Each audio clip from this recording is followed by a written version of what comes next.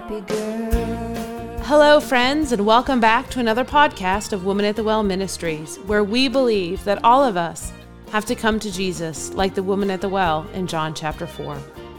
Our highest priority is making God real in your life. Whether you are listening in our app, in your favorite podcasting app, or on our website at watwm.org, we invite you to sit down with us as we look to the scriptures to learn more about God and to strengthen your daily walk with Jesus Christ. Living her life for Christ. She's a happy girl.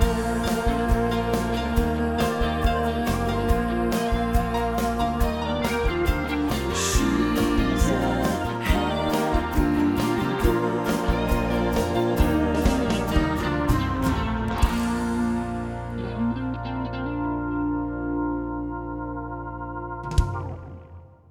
What is the cost of discipleship? Then said Jesus unto his disciples, If any man will come after me, let him deny himself and take up his cross and follow me. Matthew 16:24. We are called to surrender all to Jesus. We are to put to death our rights to direct our own lives. We must die daily to the world and be willing to face whatever physical, emotional, and social obstacles that choosing Jesus in a sinful and wicked world may cause. The cost of serving Jesus pales in comparison to the rewards of knowing him as your personal Savior and experiencing his unconditional and endless love. Join us in this podcast of Woman at the Well Ministries as Kim takes us on a journey through the scriptures, revealing God's expectations of his children. Hello, and thank you for joining us in this podcast of Woman at the Well Ministries. And what an absolute pleasure it is to be able to spend time with you in front of the throne of God in the scriptures as we read his word and begin to see what it reveals that we need to know and that we need to condition our lives to follow and to absorb and to embrace. And today's lesson that God has given me is certainly not one that is easy to face, but nonetheless, it is true. There is a cost to discipleship. And I think so often we as Christians just throw away around this term that we are Christians, that we are Christ-like. That's what we're saying. When in reality, we don't even take a moment to pause to think, how does my life reflect Jesus Christ? In Romans chapter 12, verses 1 and 2, it says that we're to renew our mind and we are to be transformed because of that renewing of the mind. In 2 Corinthians 5:17, he tells us that old things are passed away and all things are become new, and that we are new creatures in Christ Jesus. Yet for many of us, we don't take the time to really distinguish how God is exhibited in our lives. And we often don't realize that as a child of God, there are obligations that we are going to have.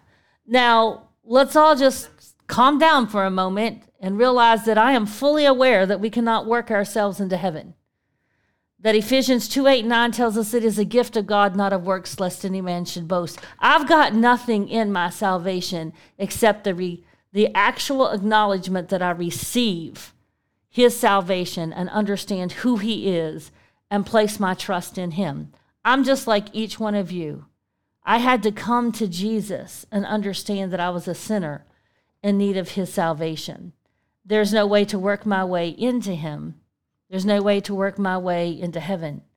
But as James so eloquently puts it, because I am a born-again child of God, saved from the wrath of sin, changed into his likeness, I'm going to do works for the kingdom.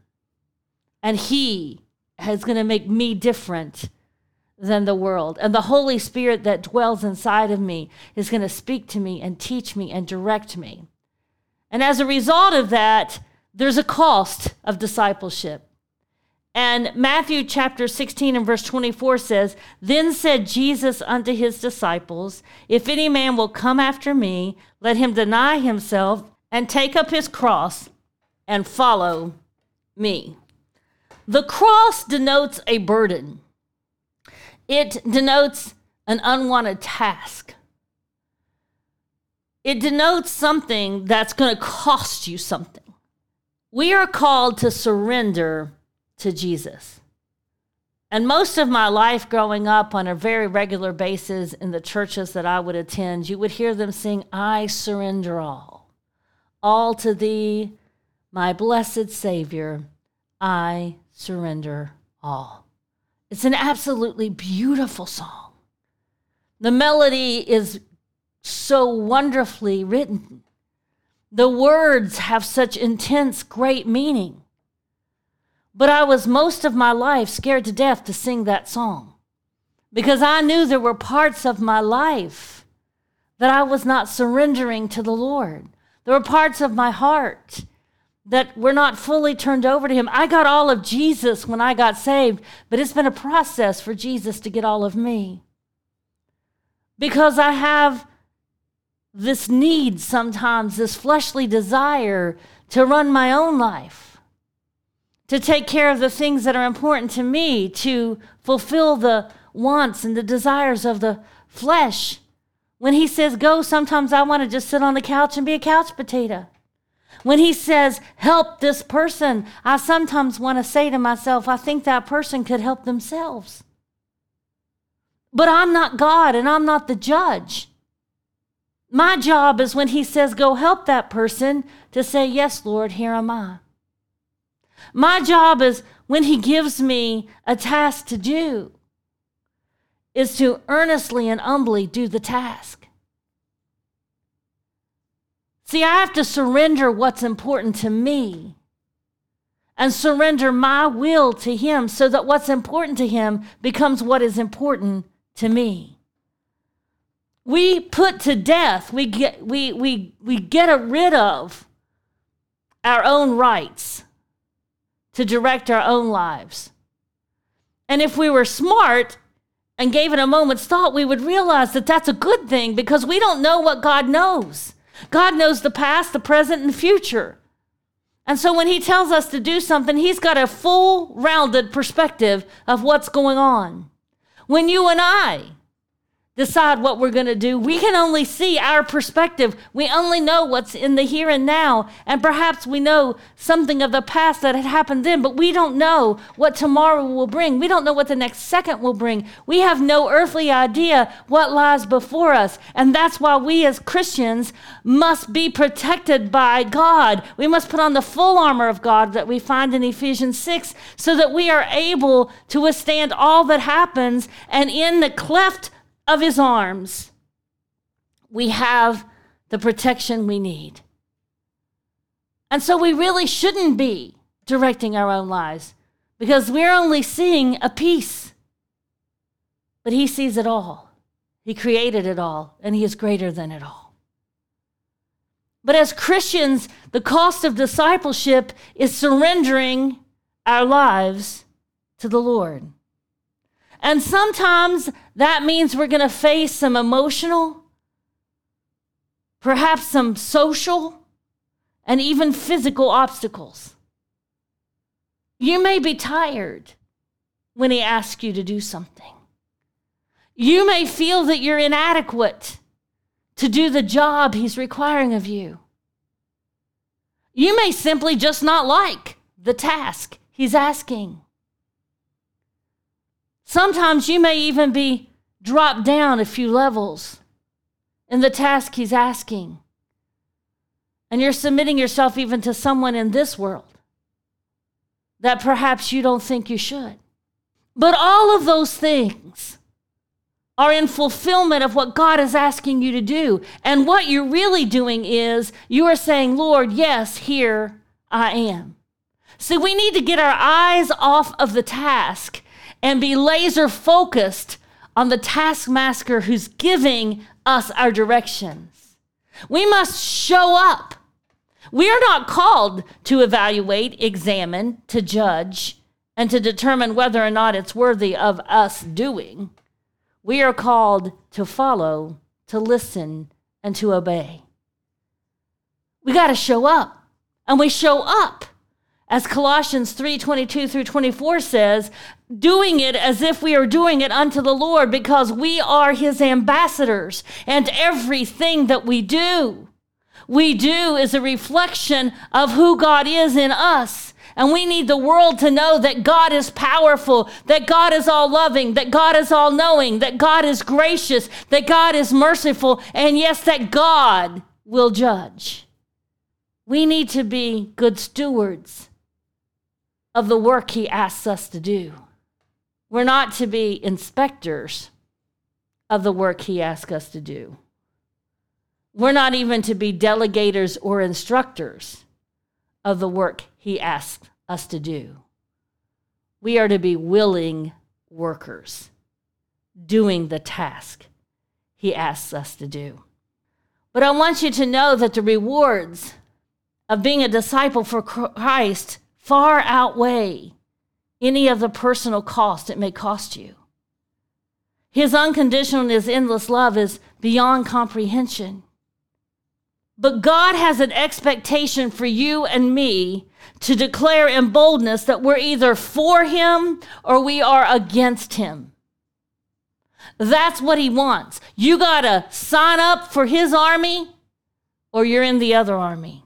In Revelations 3:16, he says, so then because thou art lukewarm and neither cold nor hot, I will spew thee out of my mouth. This verse graphically depicts to us the negative impact of not making a purposeful decision to follow Christ. It's hard on you, and God disgusts it. He's disgusted by it. Because you're spiritually useless if you're neither hot or cold. So Jesus is going to spew you out of his mouth, and he's going to remove you in disgust. He's not going to stop loving you, because nothing can separate you from the love of God. We're told that in Romans chapter 8. But he will not be able to use you because you've lost your witness.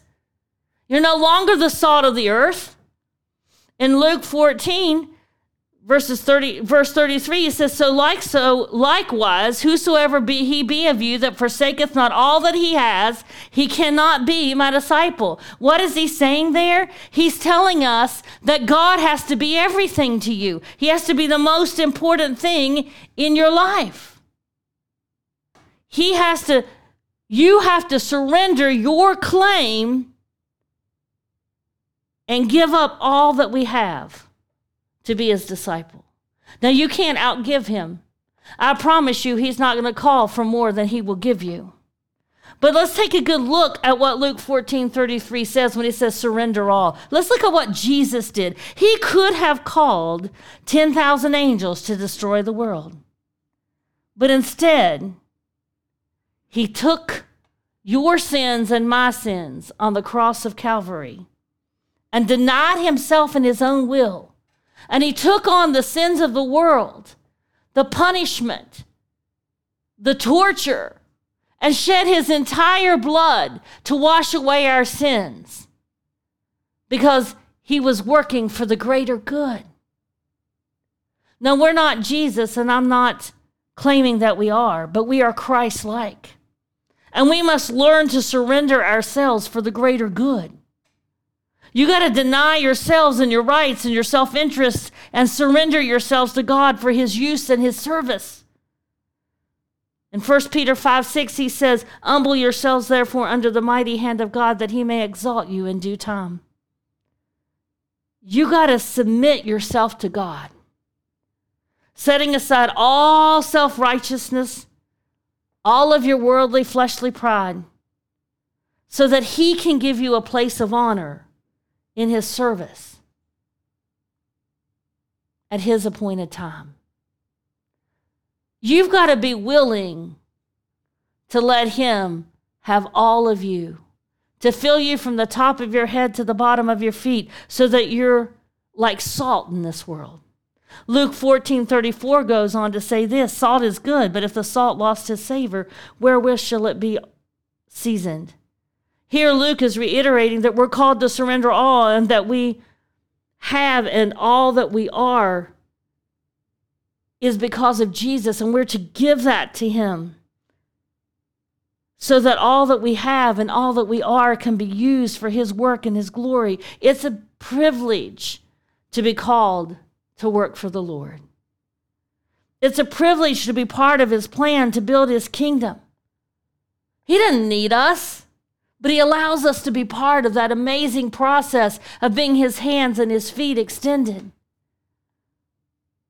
But you got to surrender all. You got to surrender yourself to him that he may have his way in your life and fill you with his goodness so that you can tell a lost and dying world that Jesus is the way, the truth, and the life, and that no man cometh to the Father but by him. That's what he tells us in John 14:6. So what is the cost of discipleship? It's clearly written in Matthew 16:24. Then said Jesus unto his disciples, if any man will come after me, let him deny himself and take up his cross and follow me.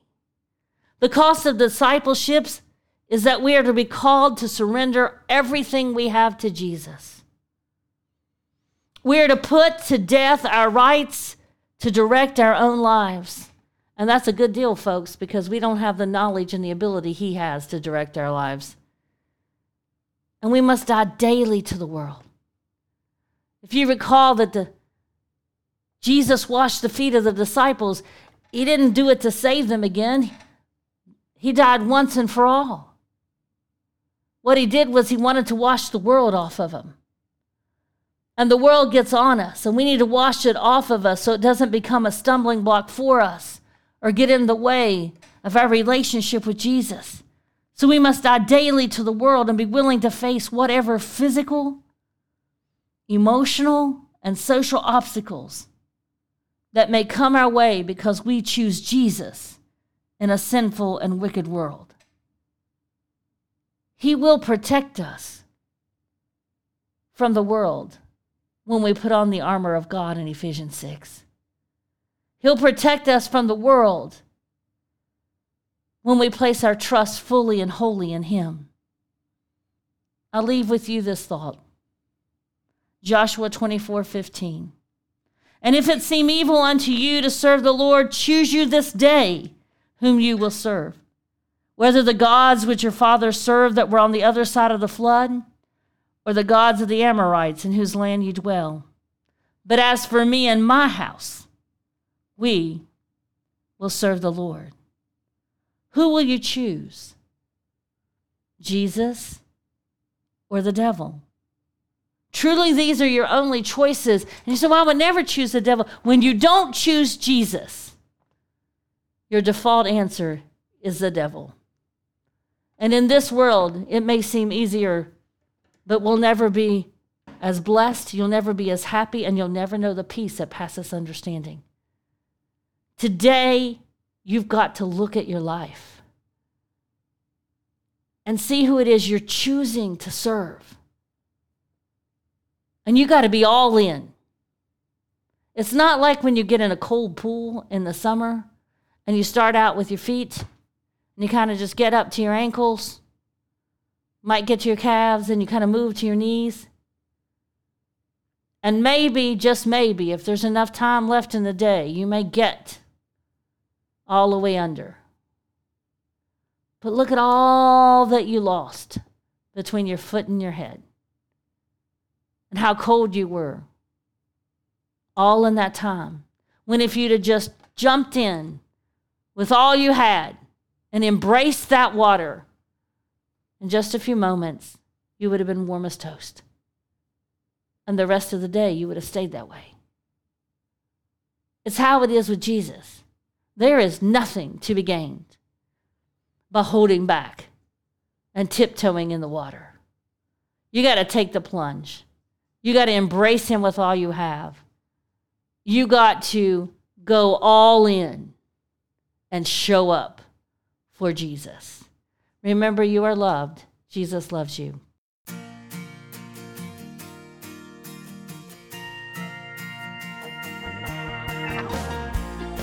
Thank you for joining us in today's podcast. You can visit the show notes for quotes from today's podcast and scripture references. We pray today has been a blessing, and we encourage you to reach out to us through our app, our website, or our Facebook page. You can find our app by searching for Women at the Well Ministries in your app store or through our website at watwm.org. We're on Facebook at facebook.com/watwm. If you visit our website, you'll be able to subscribe to Bible Bits, a daily devotion written by Kim and delivered Monday through Friday by text message. Women at the Well Ministries is a nonprofit organization dedicated to serving our Heavenly Father, and it is through your loving and generous support that our ministry continues to bless others. To learn how to partner with Women at the Well Ministries, please visit our website. Thank you to the gospel group Fudge Creek for letting us use their hit song, Happy Girl. We greatly appreciate your prayers. We are praying daily for our listeners. Remember that God loves you. You are loved. She stands out like sunshine on an endless sky of gray. I said somebody who was feeling bad, you got something I'd like to have, and I was wondering, could you show me how you smile this world away? 'Cause you're a happy girl. She's a happy girl. She's a happy girl. Living a life for Christ. She's a happy girl. Not that melancholy never comes to plague her soul. She just knows whatever happens, God is in control. She's a happy girl.